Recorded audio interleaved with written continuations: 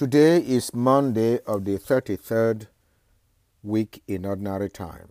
Our readings today are taken from first reading, Revelation chapter 1, verses 1 to 4, chapter 2, verses 1 to 5. The Gospel reading is taken from Luke chapter 18, verses 35 to 43. My brothers and sisters, unless you have faith, you are not seeing clearly. It is faith that gives understanding and not the other way round. St. Augustine said, "Do not seek to understand that you may believe, but believe, then you will understand."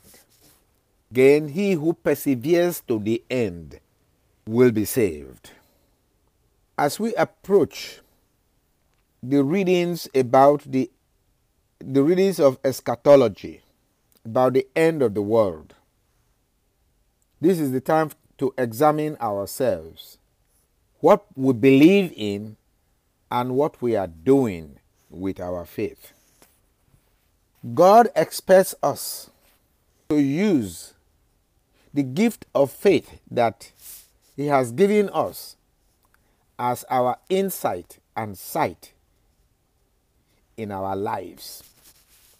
If you do not have faith, you are not seeing your life clearly. There is no pretense in faith.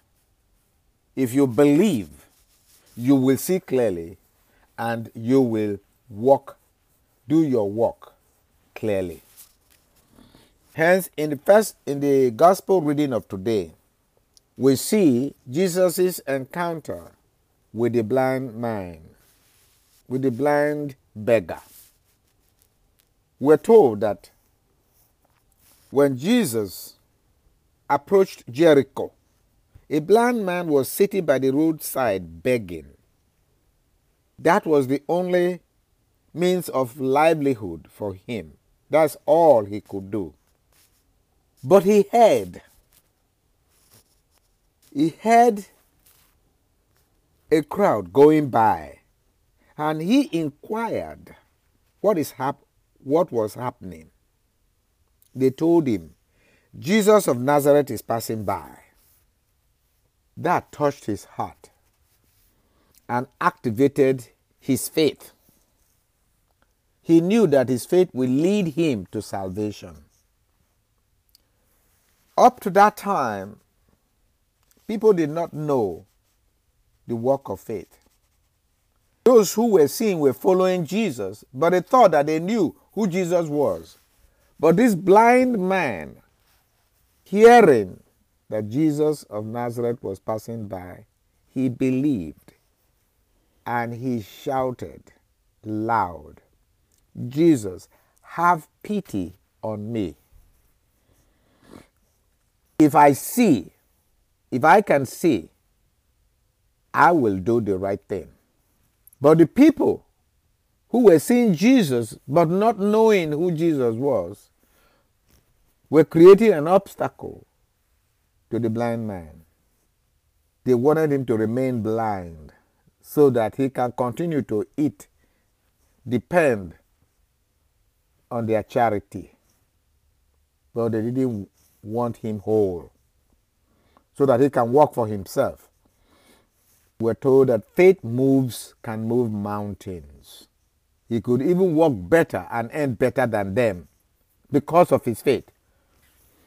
But because of his blindness, he could not utilize his faith. Sin is an obstacle to faith. He acknowledged his sin.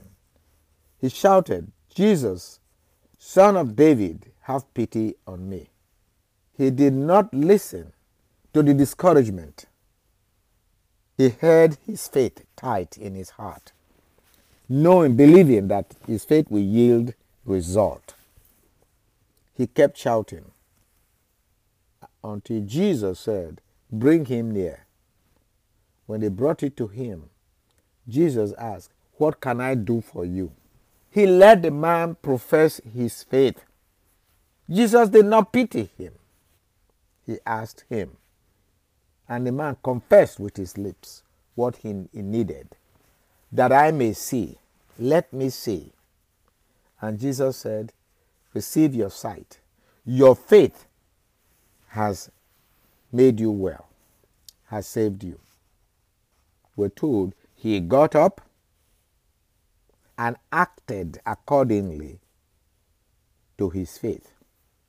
He followed Jesus, and everybody realized then the importance of faith. In our world, we think that we see. Yes, we see. But what is in our hearts? Do we show mercy to the people who are weak that we see, or we are not seeing them? How can we see someone in need and pass that person by? Are we really saying?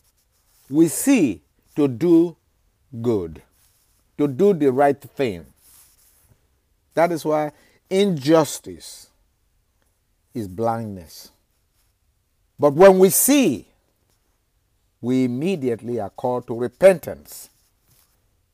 And by the grace of God, we will turn from our sins to do good.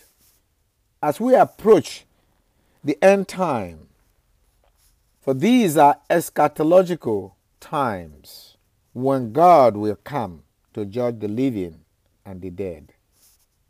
Let us examine our minds, examine if we have faith.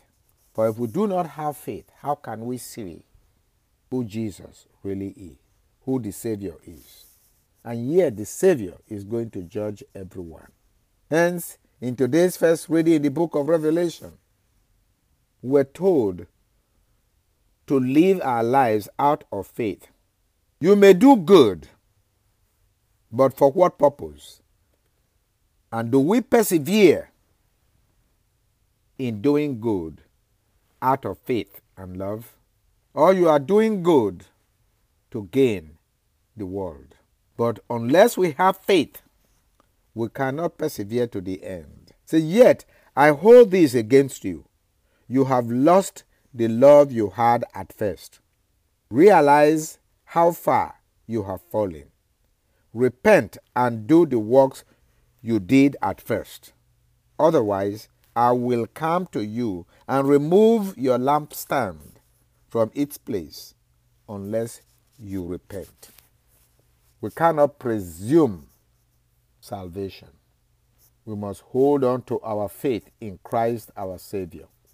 In our faith, we have confidence on the day of judgment that the Son of God will have pity on us, and that we will follow him to the end. Let us pray for the church to remain faithful till the end for the salvation of the world through Christ our Lord. Amen.